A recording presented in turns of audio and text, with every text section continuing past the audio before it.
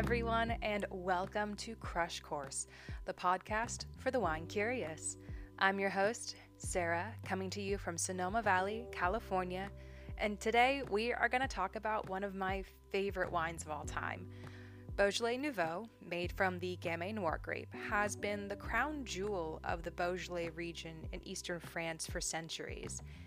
It began as a common workers' wine, but in the last half century has become one of the most recognizable and beloved bottlings in the wine world.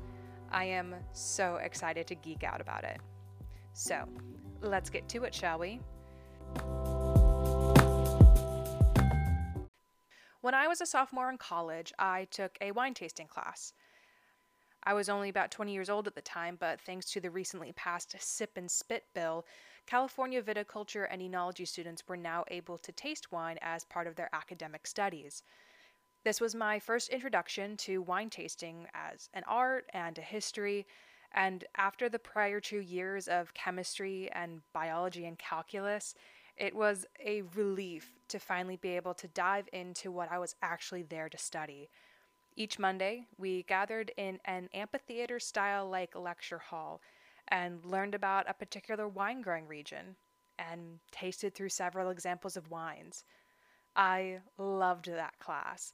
The professor was incredible, a tall, fearless South African woman whom most people feared but I adored. And it was in that class that I met one of my best friends, Nicole. Despite the fact that we both thought the other was a total snob at first glance, we became fast friends and were soon each other's emotional support person for the rest of our college careers. At the end of this class, we had to write a term paper about our favorite wine or a wine that we aspired to drink. Now, as a goody two-shoes 20-year-old, I hadn't really had much experience in wine, so I wrote about a wine that I wished to have one day. And so I wrote about Beaujolais Nouveau. I found the term paper while cleaning up my things, original grade at the top, smiley face and all, and have used a great part of it in this episode. So here it is. Most of it was written nearly 7 years ago, long before I knew what the industry would hold for me or how much I would grow to love wine. As with many of the grape-growing regions in Europe, the Beaujolais region was introduced to the grapevine by Roman soldiers in the 1st century BCE. Wine was not only an extremely popular beverage in Rome, but for travelers and soldiers, it was the preferred beverage, since the alcoholic fermentation would kill off any potentially harmful pathogens. After the fall of the Roman Empire, the territory was tossed back and forth between several powers until the 10th century. That's when the Dukes of Beaujeu came together and established the town that they, in a stroke of originality, named Beaujeu. This name would eventually morph into the name for the entire region. While the Dukes may have founded the little town, they did have to eventually surrender it to the Bourbonnais in the 15th century. For several centuries, the Beaujolais region was overshadowed by the far more popular region of Burgundy to the north. But history was forever changed in 1395, when Philip the Bold, the Duke of Burgundy, outlawed the growing of Gamay Noir grapes. Now, it's important to remember here that Gamay Noir is the grape varietal used to make Beaujolais Nouveau, so he was basically trying to outlaw the region's signature wine.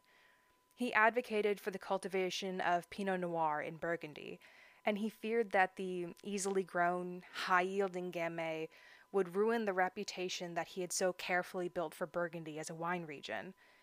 At this time, Beaujolais was heavily invested in Gamay, with nearly all of its acreage devoted to the variety. Burgundy obeyed the edict and proceeded to rip out all of the Gamay vines from their fields, replacing them with Chardonnay and Pinot Noir. Even today, these two varietals are the only ones grown in the Burgundy region. Rather than follow in their footsteps, Beaujolais continued to grow Gamay and thus created a name for itself by preserving the variety for the coming centuries. Beaujolais is a relatively small wine region. It's only 34 miles long and about 7 miles across at its widest point. Now you're going to have to bear with me because my French pronunciation is terrible. The region is split in two by the Nizarande River, the Haut Beaujolais in the north and the Bas Beaujolais in the south. 12 appellations, legally defined growing regions, span the region and are further classified by quality, going from Beaujolais to Beaujolais Village and finally Cru of Beaujolais. The region has a temperate climate with warm summers and cool winters. There are nearly 4,000 wine growers in the region. They then sell their fruit to negociants, who will in turn make and sell the wine. Thanks to the region's history, geography, and climate, the Gamay grape remains the dominant variety of Beaujolais. But what makes Beaujolais Nouveau so unique in comparison to other red wines is the process by which the grapes go from vine to bottle. To start, in Beaujolais vineyards, it is mandatory to pick the clusters by hand. Champagne is the only other region where this rule is in effect. Typically, for a red fermentation, grapes are crushed into a must, which is then left to ferment. Once the fermentation is complete, the finished wine is pressed off the skins. Beaujolais Nouveau strays from this process and instead utilizes carbonic maceration. This process has become so synonymous with the Gamay grape and Beaujolais that many refer to this fermentation style as the Beaujolais method. In this process, the berries are left whole and put into a sealed fermentation container with carbon dioxide gas. This not only discourages yeast fermentation, but also encourages the grapes to break down and naturally release enzymes. These enzymes then break down the sugars into alcohol. Carbonic maceration typically doesn't ferment all the sugar in the grapes, which means that a second alcoholic fermentation with yeast will be necessary. The whole process is significantly shorter than a red wine fermentation, which, with aging, can mean that it will take years before the wine is ready for release. For Beaujolais Nouveau, the total time from vine to bottle is only 6 to 8 weeks. Beaujolais Nouveau is often hailed for having rich, ripe aromas of blackberries, cherries, and strawberries, with just a little bit of earthiness to it, and very little astringency. It has a deep, rich ruby color and is just downright delicious. While the lack of tannins create for an impeccably smooth mouthfeel, this also means that the wine lacks the tannins needed to preserve it for long periods of time. True Beaujolais Nouveau is best drunk within a month or two from release. Otherwise, all those lovely fruit characters will be degraded, and the wine itself will seem rather unremarkable. To dig into this wine chemistry just a bit, you may be wondering why the lack of tannins prevent Beaujolais Nouveau from being able to age longer than some other red wine that is more tannic. Tannins, or phenolics, are not just there for texture. They serve a crucial role as antioxidants in aging wine.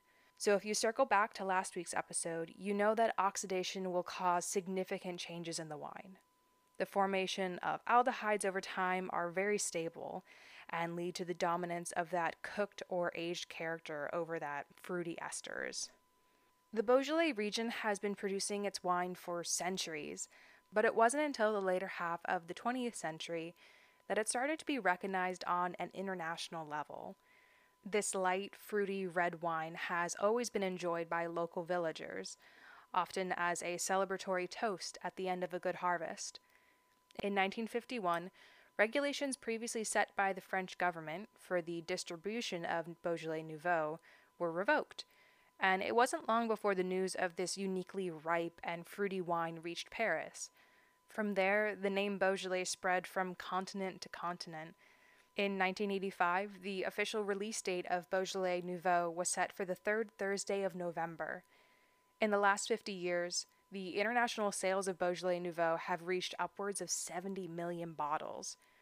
Each year, as the clock strikes midnight on the third Thursday of November, an international celebration begins, uniting wine lovers from over 110 countries. Before the new year, most of these bottles will be consumed, and the wait will begin for the following November.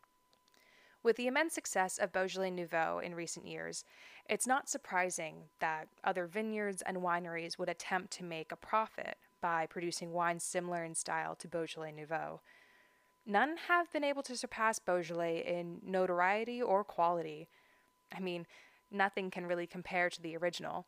And with the affordability of Beaujolais Nouveau, a single bottle can cost as little as $10.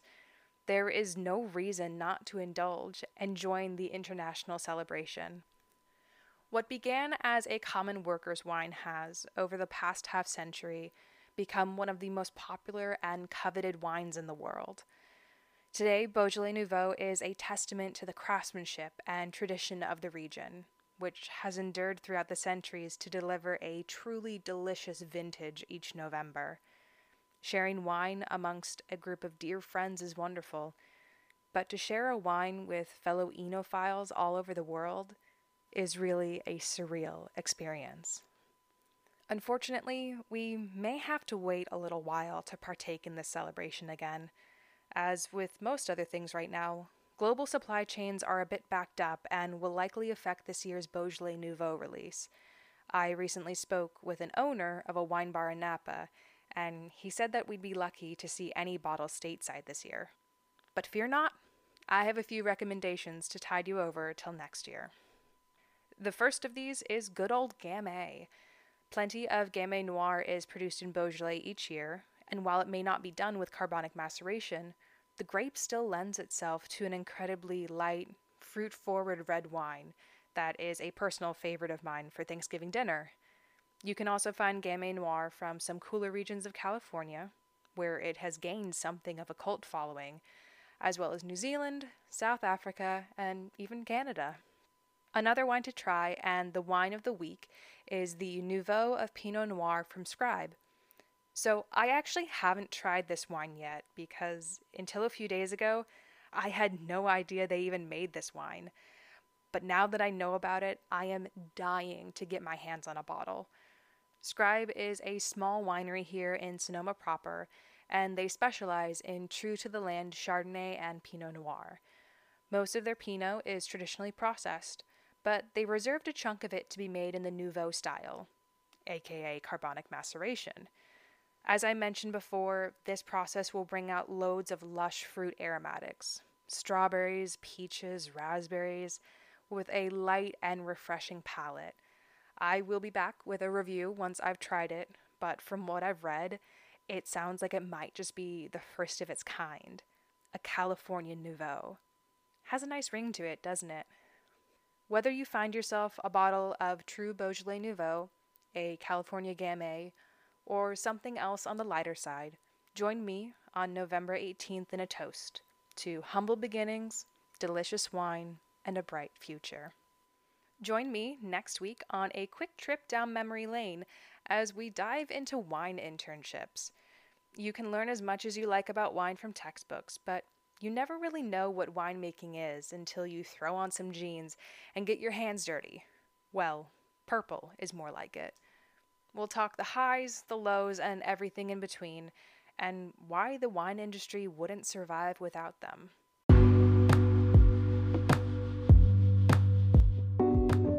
I'm Sarah, and this has been your crush course on Beaujolais Nouveau.